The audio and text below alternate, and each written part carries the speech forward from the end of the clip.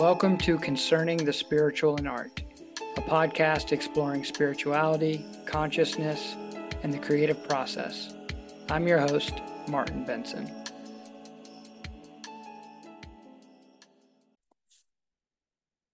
All right, y'all, welcome back to the podcast. I have a special episode for you today with visual artist Hazel Florez. And today we do a deep dive into Western esotericism and the alchemical tradition in relation to Hazel's artwork.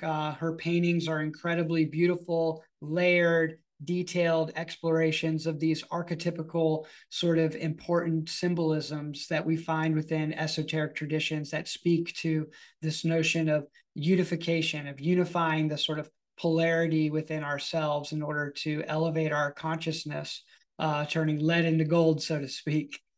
We talk a lot about her practice as an artist, how she got into her interest in esotericism and the occult and the Western sort of Hermetic tradition, how that sort of gets played into her artwork, and then also talked about some other projects that she's doing in relation to the tarot, with this sort of alter ego that she's invented called Luna Mercury, which is a really fascinating project that she's working on right now. All in all, it's just a really beautiful exchange, great conversation that I think will be really of deep interest to a lot of you out there. So here you go, Hazel Florez.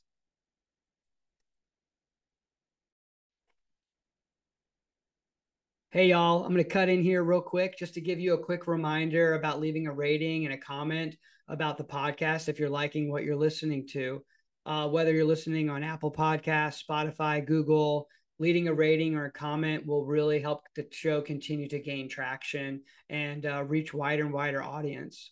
Also, on my Instagram page, I'm now offering subscriptions for 99 cents a month. That's less than $12 a year. That goes towards helping support the production of the podcast. And in return, you're going to get sneak peeks for all the episodes, inside looks to the artists, print giveaways, and other things that are going to happen just for the subscription base. So if you really believe in this project and want to support it, subscribing on Instagram will go a long way to help me continue to create great content. Now back to the show, y'all. Peace. All right, Hazel, welcome to the podcast. How are you doing today? Really well. Good to connect, Martin. Yeah. Yes, great. And yeah, Hazel's connecting all the way over across the pond there in London. So it's I know it's the afternoon for you, it's the morning for me.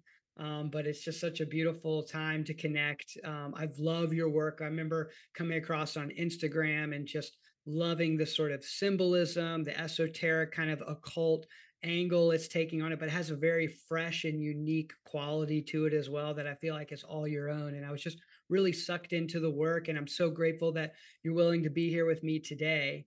And I think a great way for us to sort of begin our dialogue is really around the origins of your interest in mysticism, in esotericism, and symbolism, and all the things that kind of get woven into your practice as an artist. So I'm curious, like, where that began for you, and then also kind of like at what point did you start to weave those interests into your creative process?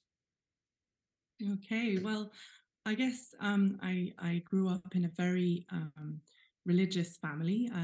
My father took us every week to a Baptist evangelical church. And I grew up listening to long sermons about the Bible. And so I grew up with a lot of that kind of close study of the Bible, and which is a text with much symbolism and in it. And when I did the classic thing of when I was around 18, rebelling, going atheist. It's a classic thing. And really, yeah, just rejecting all of that upbringing. And then when I got to my late 20s, I became pregnant with my daughter. I was married. I was on my maternity leave from teaching politics at Queen Mary University.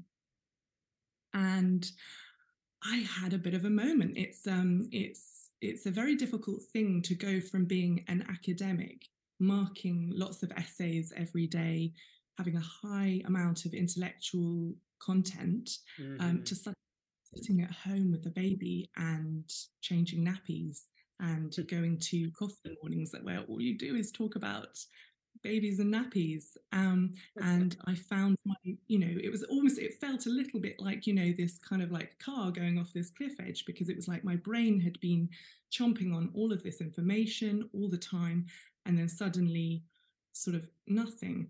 And then I remember one day finding something called the Alchemy website, which is this amazing online repository of alchemical information set up by this independent scholar and researcher, Adam McLean. And it's, I strongly recommend everyone to look at it, because it's an extraordinary thing. I think it's called alchemy.net or something. And I looked at it and I looked at all of these images, and I thought they were absolutely beautiful and remarkable. And there was a phone number on it, and I thought, do you know what? I want to talk to this. I'm going to call this guy up. So I called up Adam McLean, this phenomenal, amazing historian of alchemy, on my maternity leave, and I started. He's quite surprised. He's like, "Who are you?" There's randomly, he's in Glasgow, just outside Glasgow, and there's this mum with a small baby at home wanting to ask me about alchemical manuscripts. Okay, I'll chat to her. It was very, very sweet, and I found it so much more fascinating and interesting to kind of start listening to podcasts and reading books. And soon I was kind of like, the next thing I was exploring the Red Book by Jung. And and like discovering all these artists like Leonora Carrington and Remedios Varo and all of these things. And I started making art really just with a baby in a sling at home. I was cutting out shapes at the kitchen table that I would then assemble into other things. But yeah, that's I sort of kind of did this swing from the poles, right, that we were talking about earlier. Going from the religious orthodoxy on the one hand to the secular on the other hand, and then finding sort of at around 30 this middle path, this mystical space where science and spirituality are not kept separate, where you worldview where you can reconcile those two extremes. So that's amazing. It's amazing. That was like a real transformation in your path, especially because, I mean, not only like being a mom and how transformational that is, but then like how that also was a catalyst for like an inner transformation on your interest and sort of kind of setting off these light bulbs around like these connections to things that you, like you were saying, you kind of were brought up in this religious, very kind of more strict traditional background.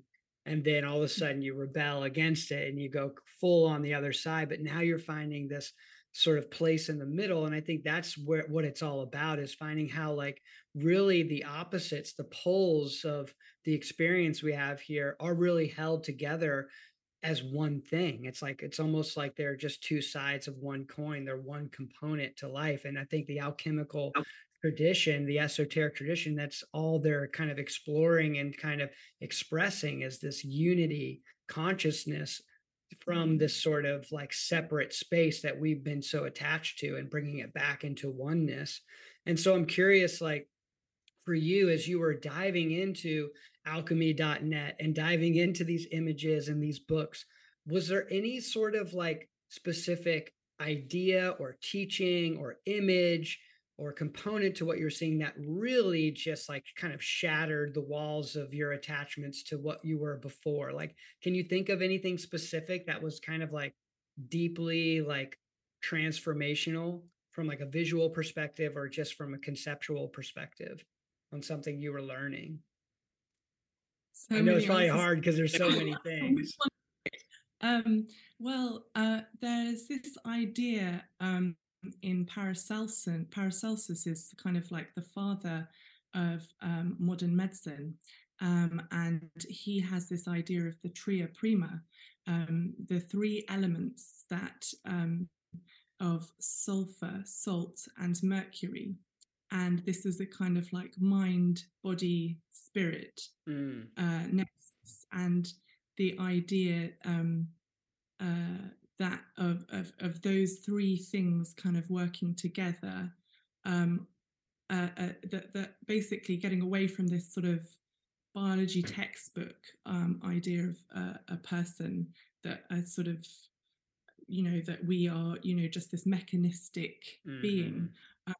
I guess I came across an idea in anthroposophy, which I found in the teachings of Rudolf Steiner, which Hmm. is his theory of the fourfold being. And he has many different theories of, I think Eisenhower has a model of the sevenfold being, but in the fourfold being, he has this idea that there is the physical being, the etheric being, the astral being, and the egoic being. Hmm. And I did actually a painting about this, which I did these concentric circles um, of thinking, what is it to be a person, and many anthroposophical scholars, they talk about the first layer, which is your mineral body, and Mm. that is your that's your muscles, that's your physical body, that's the part of you that has the urges to eat and drink. And then you have the second layer of your body, which is kind of like your emotional Hmm. memory, nervous system. Yeah. And then you also have your intellectual body and your rational mind making decisions. And then you have your uppermost body, which is your moral and your spiritual body. And I found this way of looking at a person, kind of, really, to me, it was beautiful, because it was Hmm. really kind of giving people their full humanity, their full acknowledging all the layers of this being, but it was outside um, the orthodox religion, which I had sort of grown up with, which had all kinds of problems around gender, sexuality, Hmm. to abortion and gay rights and things like that. But I just found, looking, at some of these mystical teachings and these Yeah. mystical models, they seemed very beautiful and appealing, because I'd sort of grown up with this religious and spiritual awareness, but they were kind of free from some of those Yes. images of oppression and things that, institutionalized religions often Yeah, go with. control, right? To control the behavior of people through the control of knowledge. And I think that's what these practices within the esoteric traditions really help liberate, is sort of this attachment to the control mechanisms that are externally presented to us, and give us sort of a new sense of ownership over our inner life and our connection with a greater sense of ourself. And speaking to the fourfold sort of like layers of consciousness of the person, like, to me that is such a fascinating idea as well, and it makes so much sense when you really look within and you see all the layers that build up to create a sense of being who you are. It makes me think, I definitely study a lot in a lot of the Eastern traditions as well. And it makes me think of, in the yogic sort of tradition and philosophy, around the koshas, which are the sort of layers of consciousness. You have like the Annamaya kosha, which is the physical body, the material body. Then you have, from there, I think it's the Pranamaya kosha, which is the energetic body, the energetic systems, the Manomaya kosha, which is the mind, the intellect. And then you have the Anandamaya kosha, which is the bliss body, which is like the super consciousness beyond. And so it's very similar to what Rudolf Steiner was sort of pointing to in his work. And I'm always very fascinated by him as well, and a lot of the Western esoteric traditions coming out of the theosophical sort of group that happened in Europe. And I think they were deeply connected with the Eastern wisdom traditions. But we have to realize that there is a whole tradition in the West where they've been doing this for a long time as well. And I think that to me is what's really fascinating, is to think about the Western origins of these mystical teachings as well. So like referring to like alchemy, thinking about the idea of like turning lead into gold. I think Mm. that's such a funny, when anyone thinks of alchemy, that's probably the first thing they think of, is like scientists literally trying to turn lead into gold, which perhaps they were, but I look at it more metaphorically as like turning like the density of this physical vessel into the luminousness of divine consciousness. And that is sort of what the alchemical process, I think, kind of is sort of awakening the consciousness of the individual. And there's so many ways to approach it. I think art, for me, is such an amazing way to investigate, but also to practice. For you, as now that you've like kind of started diving into this, when did you start kind of making work? I know you mentioned like sort of a first painting, the one with the concentric circles that you explored. Was that the very first like kind of painting you had done in a while, or had you been like making art beforehand? Um, well, I mean, I grew up with quite a strange, eccentric Victorian upbringing where I didn't watch any television, and my childhood was full of going to the local library and getting audio books of sort of Tolkien and listening to them and filling out sketchbooks. So I've kind of, I don't know, I've always kept sketchbooks, and I've Mm, always drawn and doodled, and that's um always been part of what I've done. But it was really in the transition to motherhood yeah. that kind of gave me this second chance to kind of recreate, being supported by my husband at that time, of having a chance to kind of recreate myself. Mm, Very sort of two very influential figures or thinkers for me are, well, Tolkien, because of his ideas of world building. mm. He has this, I don't know if you've come across his theory of subcreation, No, where what is that?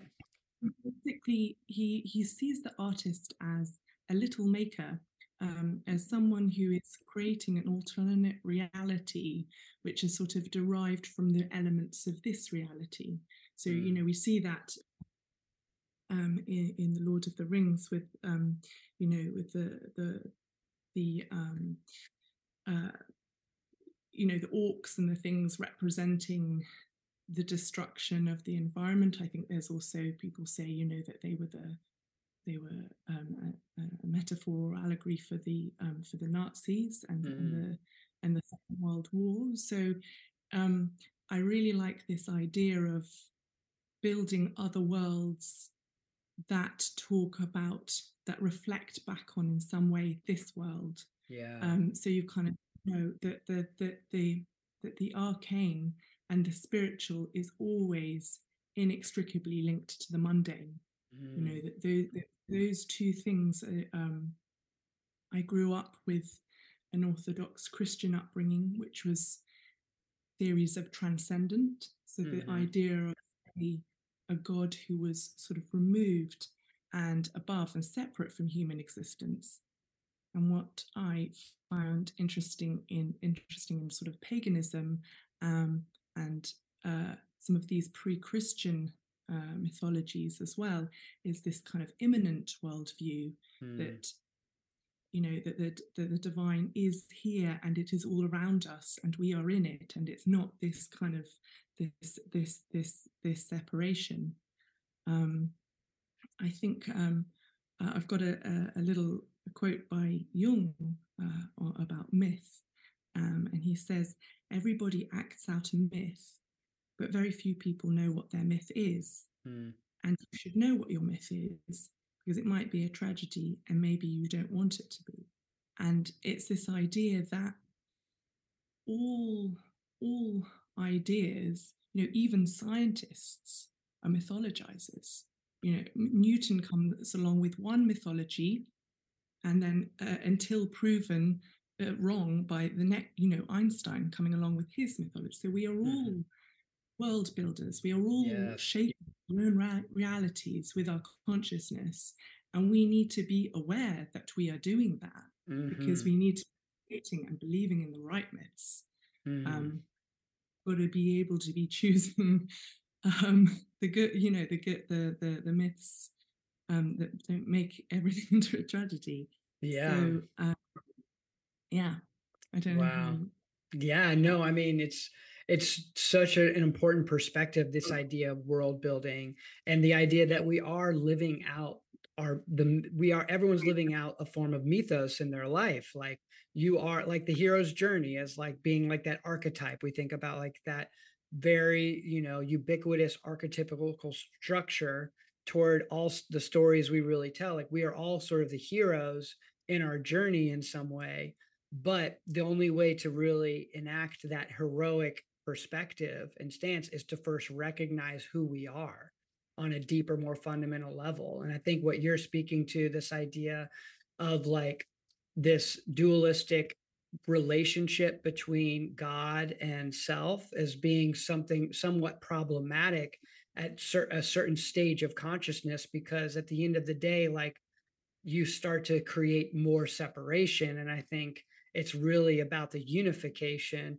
and the recognition that like that divine energy or essence or quality that permeates the whole universe is intrinsically interwoven within ourselves in every way. So it's like we have to learn how to flip almost from seeing the external as being separate from the internal, instead going into this idea that the internal is being reflected in the external environment, and the external environment therefore can influence also the internal. It becomes like this sort of loop that's happening. But when we become aware of this process, like you were speaking, like we become aware of our myth, like what that quote from Carl Jung, then we can be actually a part of this co-creative process of life unfolding in a way where we're not victimized by the experiences of our life, but we actually can take ownership over our consciousness and our experiences in a particular kind of way that empowers us to live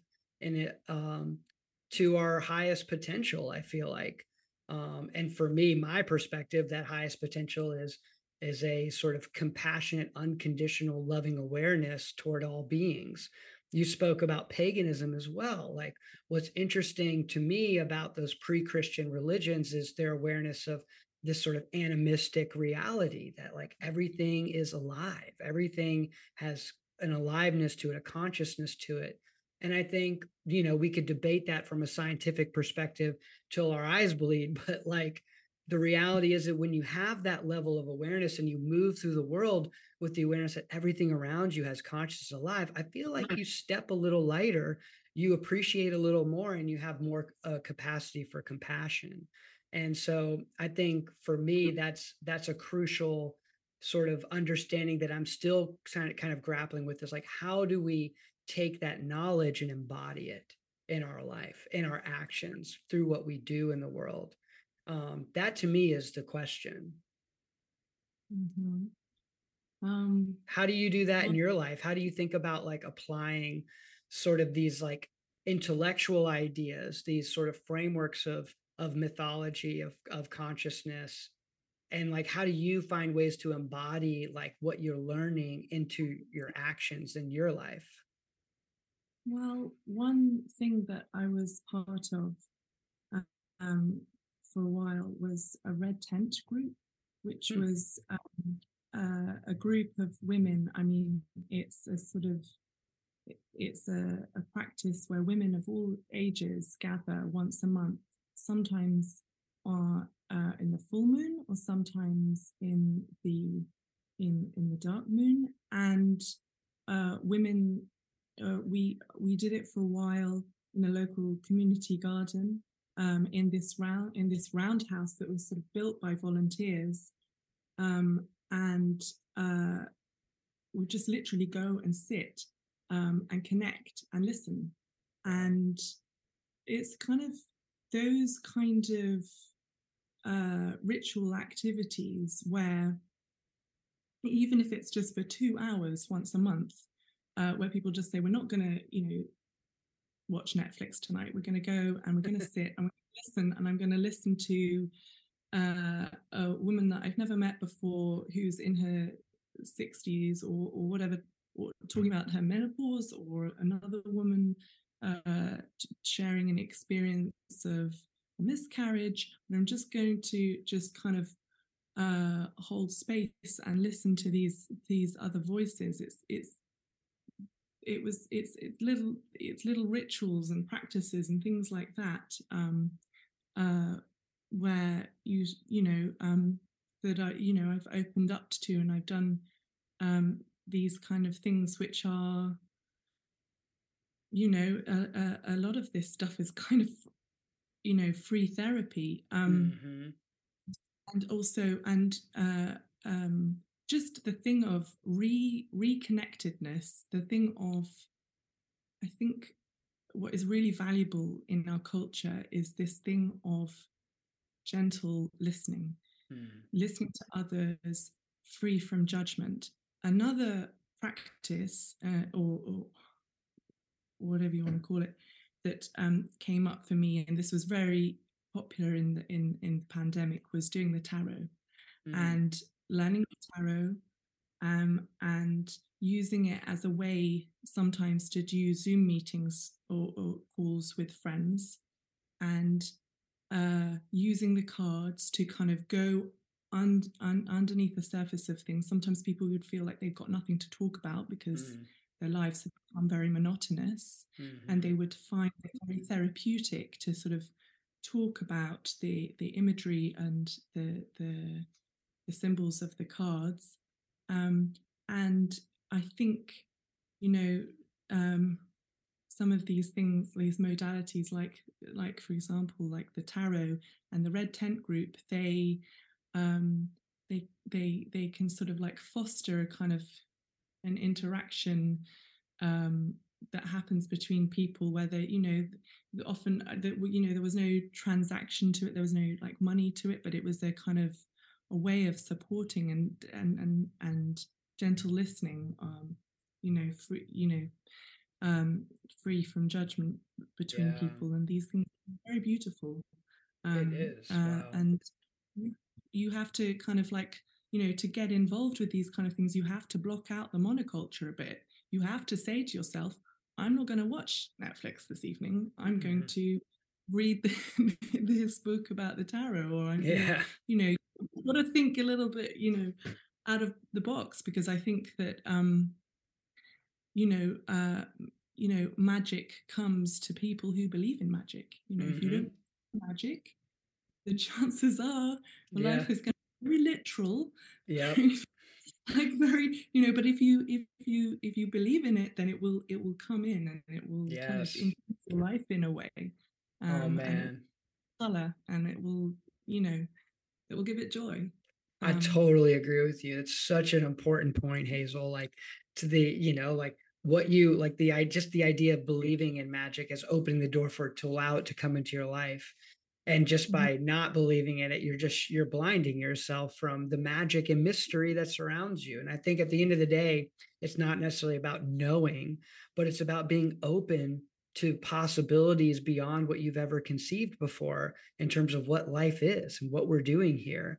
And I find that people who are more keen to like leave a little bit of an opening in their life tend to be able to stumble upon the magic more often than those who close those doors. But it's hard to do because our culture, like you mentioned, the monoculture, like it really does do a good job of numbing us, of numbing our senses, of getting us into the comfort body in such a way that we don't have agency to explore the edges of our boundaries anymore in terms of what we think life is. We kind of just fall into that rote behavior. And I can see it in my own life. Like I can see parts of my life where I do that.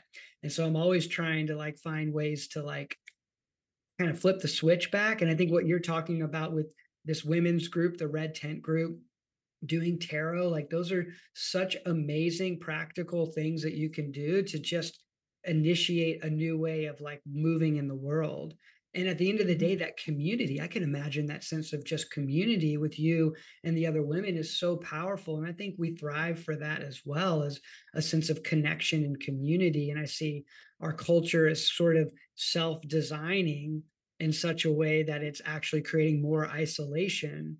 At least that's how we're kind of perceiving it. More and more people are lonely, more and more people are isolated than ever. And so I think finding ways to like break that cycle is so key.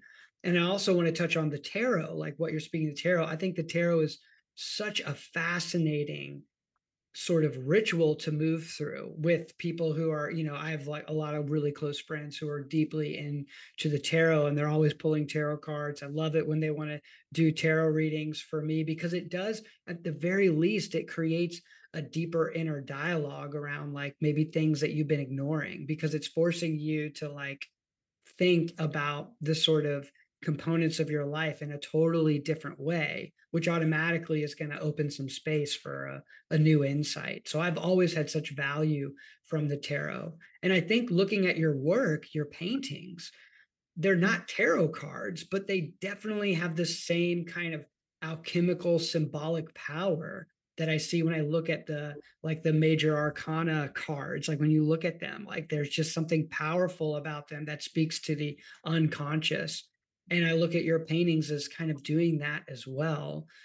They're just so beautifully rendered. They have such a handmade sort of like creative like quality to them that makes them feel very like warm and fresh.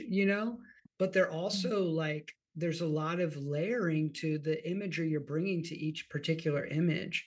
When you're creating these paintings, because they're mostly like kind of mixed media, but mostly like oil painting with some mixed media in them. Are you Yeah. like really planning them out before? Like, are you sketching them, the compositions out before? Are you piecing together the symbolism like with a lot of like intention and clarity in mind before? Or is there more of like a fluid, organic, kind of intuitive approach to how they come to be? Yeah. Sometimes, um, uh, I well, just to talk about a little bit about the detail in them. I like to use a lot of detail in my pictures to slow people down. I like the idea of um, the making the images is a kind of sort of uh, a sort of meditation, and that if people slow down and look at all the detail and think about what they could possibly mean, that slowing down is rewarded, that Hmm. you can't just consume it quickly in a glance in this time of fast-paced consumption of everything. I like these images that have this kind of layered, you're pulled into another world, and it's I'm asking my viewer to slow down. I'm trying to reward them by every time they Hmm. look at it, maybe a new little thing of what's Yes. going on. Yeah. And sometimes I have basically I will start with a kind of overall of concept or a theme or a thing that I want to look at. Um, uh, for example, I looked at the theme of like digital addiction, and I did this strange creature sort of perched on a rock looking at its phone, and its face is blank, and it's in this icy, cold, alternate reality. And there are five moons, which is representative of the five pentacles, which is a tarot Hmm. card symbolizing like poverty and coldness and Mm. hostility. So I kind of I come up with the concept, the idea that I want to express, and then um, sometimes, not always, but sometimes I use this process of sort of alchemical active imagination, which is where you basically you spend about 5 or 10 minutes or whatever lying on a couch during the day. It's a little bit like a sort of yoga nidra thing where you Hmm. basically just go into like a wakeful sleep state of Yeah. Hmm. daydreaming, and you allow things to sort of bubble up a little bit, and it's you know it sometimes it's like that, or just, just before I'm going to sleep or something. Those are the times when the images can kind of come to me as well. Yeah. Um, and but I mean, a lot of it is yeah, through researching these different ideas. I mean, I did one painting called Mundus Imaginalis, where I looked very closely at the Duat, the Egyptian vision of the afterlife, because it really fascinated me, because I grew up with this Christian Mm-hmm. understanding of the afterlife, which is the heaven and the hell divide, Yeah. where you have this really strong binary. And if Yes. you think about the underworld and the afterlife as a map of the subconscious, then that tells you a little bit about the subconscious landscape of the Christian thing of, good and evil, Yes. black and white. And in the duat, in the ancient Egyptian vision of the afterlife, it's more like you're moving through this landscape that's full of, a bit more like our own reality, like full of areas, subtle gradations of safety and danger, and Mm-hmm. there's this ambivalence. So a big theme, reoccurring theme that I'm really obsessed with, which is very hermetic, which is this idea of the unity of opposites. It's Mm-hmm. this thing of putting together, you know, two sort of things. I love that thing of creating emotional ambivalence in my scenes. So sometimes it's sort of like going into a world that's a little bit creepy, Mm-hmm. a little um, macabre, but then at the same time, there's a little figure on a snail. There's like a little, like, kind of like, Yeah, or like like a something kind of playful. like this. It's kind of slightly playful, and it's kind of quite silly. So Yes. I think that the cosmic and the comic are together. I think that the reverent and the irreverent are together. This kind of, I love Mm-hmm. bringing together this like tension Yes. between two unusual feelings. So you're looking, some of the paintings that I feel the most pleased with are the ones that kind of achieve this kind of, and you find, I think of painting a lot like music. Mm-hmm. um like, you can, the best songs that you listen to, they're happy, sad, they're bittersweet, Yes. and Mm-hmm. trying to sometimes get that kind of, that really nice sort of ambivalence, um, is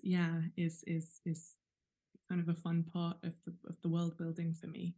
Yeah. No, I Yeah. mean that's such a difficult territory to navigate, but it's so important because like we got to realize that these sort of polarized frameworks, the dualistic frameworks, are so reliant upon each other for their own existence because one can't be without the other. They live in a relative function with each other. But I totally feel like when you can unite them and bring them together where you can feel two opposing emotions at the same time, it kind of like sparks sort of a remembrance of some kind of quality that we've forgotten within ourselves, our ability to hold space for two base a paradoxical experience, and I think anytime I've had any kind of major mystical or magical experience or psychedelic experience, it always Mhm. feels more like that. It feels like this perfect unity of all things. It's like every emotion that exists is existing at the same time. And it's kind of almost overwhelming to explain, impossible, really. I think that's why art and music and all forms of art exist, is to try to point to this reality. But I think what you're speaking to about is it the duat? Is that how you pronounce it? The underworld and the Egyptian, perspective. It also makes me think of the Bardo and the Tibetan perspective, the in between space of consciousness post, you know, incarnation. Like when you're going from one incarnation to another, there's the Bardo, which is kind of like this liminal space that kind of holds, like you like to use your word, it's kind of a little creepy, but also like a little like not, kind of whimsical, nonsensical. It's like there's bliss and beauty and there's dark and terror all in the same space. And So I think your artwork in a way is almost like a practice of being able to hold those ideas together in a visual sense. And when I look at them, I definitely get that feeling through it's like the colors, the texture, the way that you're actually applying the paint, and the sort of texture that's there, the way the figures are rendered, but then the symmetrical structures that tend to be in a lot of them as well to kind of like hold that unified sort of experience. And when I look at them, I do get rewarded because there are so many little things hidden in there, little symbols, or even like the ways in which some of those symbols kind of like arc around the main figures within it, kind of creating this sort of framing of the figures within certain paintings. I think it's just very skillful from a visual perspective to get the viewer to like move into this world that you're building. And I find for myself to be so satisfied with what I'm uncovering in them. It is, I do feel rewarded as a viewer, but I also feel perplexed and I feel fascinated. And I think that's really an important component too, is for it to still feel like kind of mysterious in some way. Like, do you even feel like when you look at your own work, like you have a hard time even understanding it yourself, even though you're the one who created it? Such an odd feeling, right? That's exactly it. I half know it and I half don't know it. So Yeah. I know what's going on, and then maybe 3 years later, I'll look at something and I'll go, "Oh, that was what was going on there." Yeah. Um, Yeah, I because you're have giving space for that unconscious, like the wisdom and the knowledge that's deep within you to come out through the creative process, and it's creating things that you're not even like consciously aware of in those moments. It's amazing. um, yeah, I mean, one an artist who I'm obsessed with and always go back to is Hieronymus Bosch. Mhm. Um, and he does this thing of uniting heaven and hell in the same landscape. And what I what I also love about his sensibility, in his paintings is it's quite a Western thing to have a kind of hierarchical layout where you have in your painting a chief protagonist and Mhm. a lot of kind of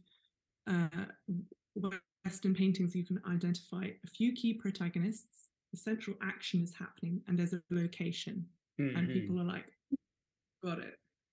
But with the history, with examples like Hieronymus Bosch, and also it's found in Buddhist Tanka paintings, you have this completely non-hierarchical consciousness where all of this these other worlds are being built, and there's many figures and many actions and things, and you have this kind of, oh, where do I start looking? But I think, and sometimes people with the Western sensibility will find this a bit disorientating.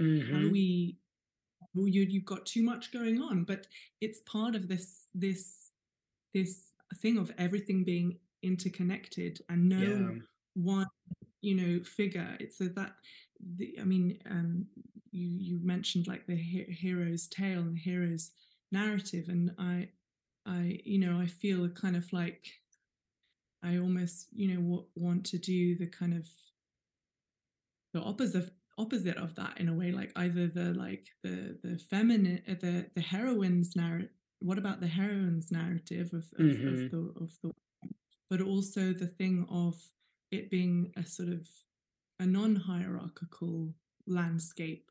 And so some of my paintings, I want to be, I dreamed a kind of like feminist Bosch, where it's kind of doing this other world building, but where you're kind of uh, looking at the history of women and their place, and the Mm. figure of the witch as well, and the idea of the female mystical intuitive, like these wisdom keepers being kind of persecuted and marginalized. And I did a 12-part alchemical series where I looked at different stages of alchemical um, transformation going through calcination, dissolution, fermentation, all of these processes. But it was also a series that looked at, you know, um, the figure of the feminine intuitive mystic being kind of historically repressed. And then at the Mm-hmm. end of the series, there is this kind of like goddess figure coming out, riding in the exaltation painting, riding on this phoenix and kind of, being liberated. But feminism, it's still massively globally. We saw with the Nobel Prize being given to the Iranian woman, and with what's going on in America as well, with Mm-hmm. bodily control and abortion rights being stripped back and things like that. I think it's still, it's there's still the feminist perspective is not dead. It's still very important as well. Yeah. Keep talking about these things. So I Yeah. quite, thinking, I sometimes I think people look at my paintings and think she's just gone into this other world. She's, it's escapism, and that's Mm. not Mm-mm. actually what I'm doing at all. No, no. I'm actually trying to do the opposite of Yeah, escapism. you're trying to like turn the light back inward, go inside, like not run away. No, for sure. Yeah, I feel like some people, look at the practices of sort of taking magic mushrooms and things, and this and ayahuasca as escapism, but Mm. and art as escape. For me, it's not. Those things, Mm-mm. they're like deeply spiritual things where you're kind of doing the opposite. You're kind of for me, it's really important that I have that one foot back in reality, and Yeah.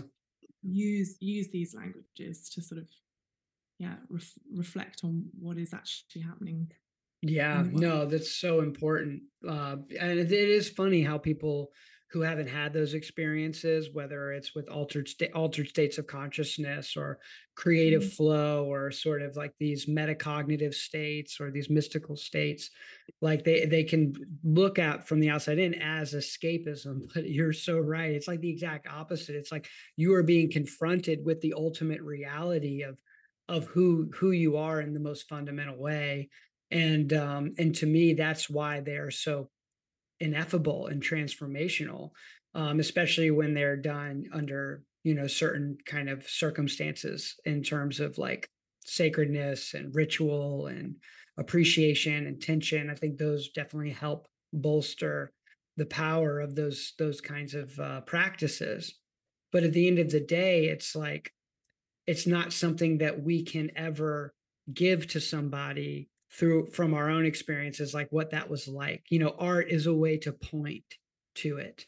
It's a way to begin the process of turning in or deeper, thinking and sort of contemplative space within oneself. But at the end of the day, we all have to do the work to actually take the step through the doorway. Like no one's going to push you through, no one's going to drag you through. You have to consciously step through yourself. And I appreciate how hard that is for a lot of people. And so it's easy to negate it.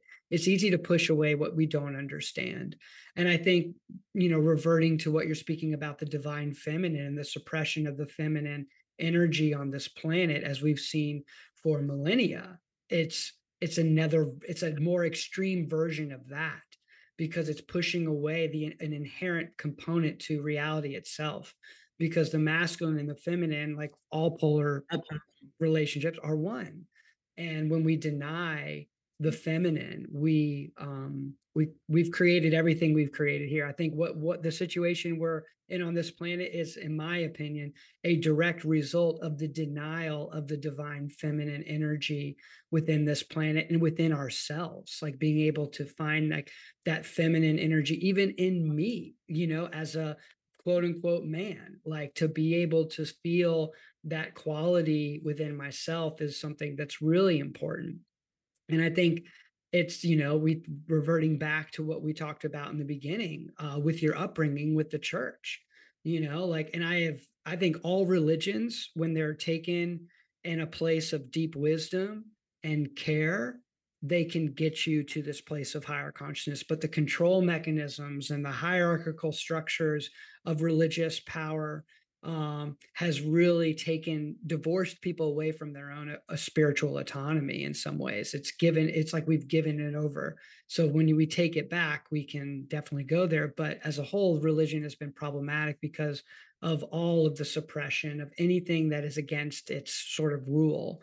But we live in an interesting time, I feel, where we have an opportunity to subvert those power structures in ways like we've never have before. You know what I mean? Like we were talking about off camera, like back in the day, like hundreds of years ago, if you were into the occult or esotericism, or you're having mystical experiences, there's nobody really around you that you really can connect with. In most cases, you're kind of isolated, but there is this growing community of people who are interested in alternative states of consciousness, new sort of ways of thinking about spirituality and religion, transcendence. And so we live in a time where we have to find that unity again, and we have to be able to come together. And I think, again, all forms of art are a way in which we can build that sense of community. And I think it's when that happens, then the divine force of the divine feminine and masculine together, unified, come out and unite and create a very beautiful new expression on this planet. But we're in the throes of it right now. But with the internet, with what we're doing right here, Hazel, you and I talking about these things right now, like this, to me, if this is not a sign of dramatic change that's upon us, I don't know what is. Yeah, as you're talking, I'm thinking a lot about the figure of Jung, because he sort of encapsulates all of this. He is trained as a medic, as a doctor, and he's almost, it's like his life is this sort of allegory of of history and what is happening with the Enlightenment. You have the rise of the rational, empirical, masculine energy that Mm-hmm. becomes like the dominant lens. But then he has this breakdown. He has this nervous breakdown Mm-hmm. when he comes to this point that like the scientific no longer um, is enough to like feed him and sustain him, and he's basically this masculine, rational man in search of his feminine soul. And Yes. that is the red book, you know, that the Mm-hmm. red is him going in search of like the poetic and the feminine and this dream. And that's kind of why he's such a sort of compelling, iconic figure of the 20th century, because he just encapsulates this entire, it's like we're all having our, like society is sort of having its red book moment of breakdown of, Yes. and it's the set, and it's the reconnecting with the kind of you know, we are a masculine society, Yeah. you know, in search of our feminine soul. Yeah. And for me, this is why this art movement that I'm part of, that you're part of this whole thing of the spiritual in art, is why it's really taken Yeah. off right Yeah, it's really important because I think we are in a big search collectively, whether we're aware of it on an individual basis or not. The momentum, I feel like, is going there because we're looking at that breakdown all around us. And it's all from that denial of half of our consciousness, essentially, or, again, it depends on which person you're talking to, but as a whole, you can kind of see that sort of embodied in our culture.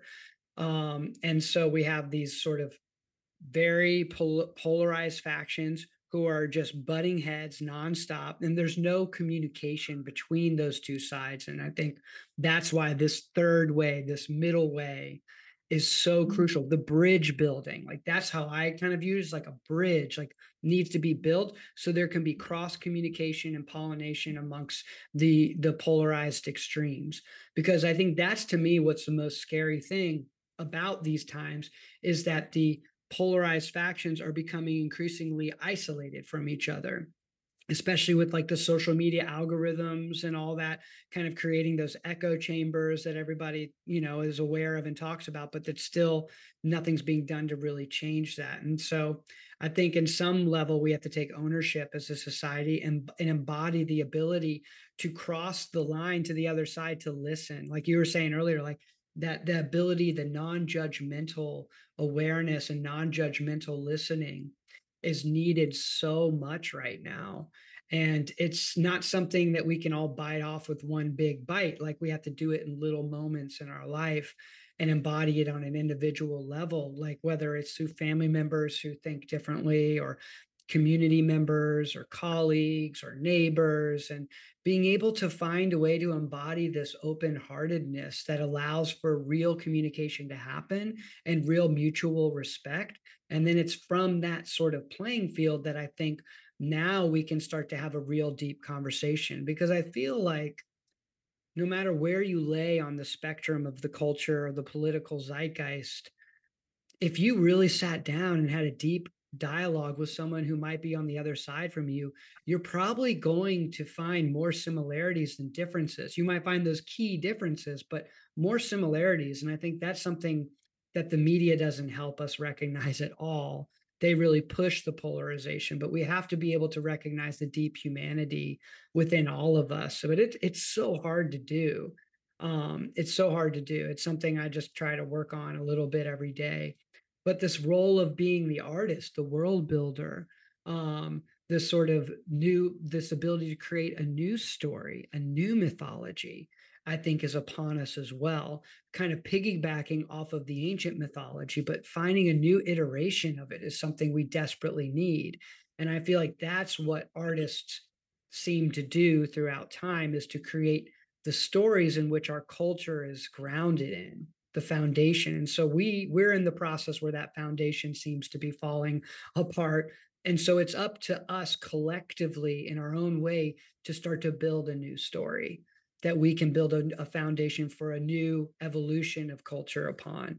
And that story, in my opinion, and it seems like you would agree too, involves the divine feminine taking back her seat, her rightful seat as the proponent of the other end of the spectrum of consciousness, so that we are not so wrapped up in the empirical, rational, logical framework of the masculine consciousness, but we can be now in touch again with the intuitive, magical, emotional, spiritual dimensions of life. And I think when we can unify those things, man, I can't wait to witness what that's going to, how that's going to snowball into our cultures. And so I feel like what you're doing as an artist is you're doing your part of speaking to this mythos, of embodying it and putting out these images and this creative force from within you into the world, that it's going to add to the momentum of what we're trying to add to, which is the evolution of this consciousness on this planet. But it's so hard sometimes. So we have to realize we're doing it together. It's not one person, it's all of us. Yeah, I did a painting this year, which was about a sacred well called Wellspring, and it was based on this well that was in Malvern. And my brother is a water engineer, and he tells me that in the UK, a lot of the pipes in the UK are from the Victorian era, and we lose about a third of the water that runs through. And this is a kind of an allegory and a metaphor of like what you're saying, that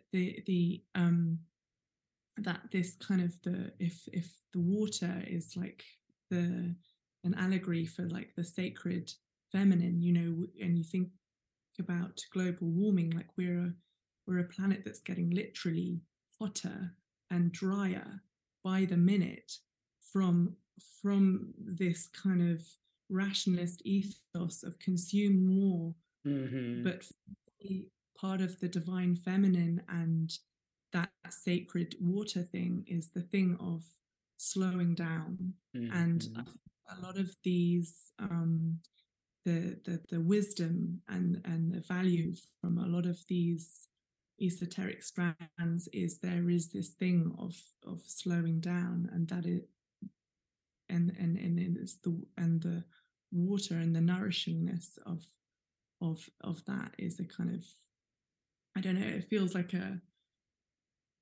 the hot dry fire on the and the cool, these seem like a sort of elemental Yes, way of capturing what you're saying, basically. definitely. Yeah, it's that nourishing quality of water itself is like the metaphors of water and the way that it moves, the adaptability of water, the flow, the sort of sense of effortlessness, the way that water is always finding like the most effortless route wherever it's Mm. moving through. You know what I mean? It's that sort of, it makes me think of Wu Wei and sort of like Taoist philosophy, or it makes me think of like the effort and effortlessness and the unity of what that is in Zen. And I think the slowing down is what it's all about. For me, like my mind, I have such like a mind that can spin and go, like, and it's like a power that I have, but it's also like it gets out of control. So I've always in my life, especially the past, 15 years or so, I've found that the meditative practices of stillness, of sitting on a daily basis helps everything kind of settle in such a way that I can not, be kind of taken for a ride with my own mind as much. And so that slowing down, and in my painting practice too, as an artist, it's what it's all about, is that slowing down. So I'm just like kind of connecting with what you're saying, like the importance of that is so crucial. And that is part of the feminine energy, is the receptive opening stillness. And I think embodying that through various meditative practices is so valuable for me, and so valuable, if I think, for anybody, but we got to find our way in to do it. It's amazing again that these times, like, we're seeing more and more people open to sitting and doing meditation or doing yogic practices or breath work or exploring lucid dreaming or plant medicine or doing the tarot or being interested in paganism or Wicca or esotericism. Like, man, it's just so exciting to me because I just see this curiosity awaking in so many people that's going to guide them back to the spirit, and to the unified consciousness. And so I'm excited to be a witness and to play my part. And you're playing your part beautifully. And I'm just so grateful that we're connecting in this way on this podcast, being able to share these ideas. And it's going to be exciting to see like where it goes. And everybody out there who's listening, you have to check out Hazel's work. I'll have all the links in the show notes. You got to follow her on Instagram. I'll have that in the show notes as well, so you can see these incredible paintings that she's doing, and all the work that's coming out of your studio and from your life. It's just it's adding to this momentum that we're building together. So I want to thank you, Hazel, so much for your time on the podcast today. Okay. Thank you so much.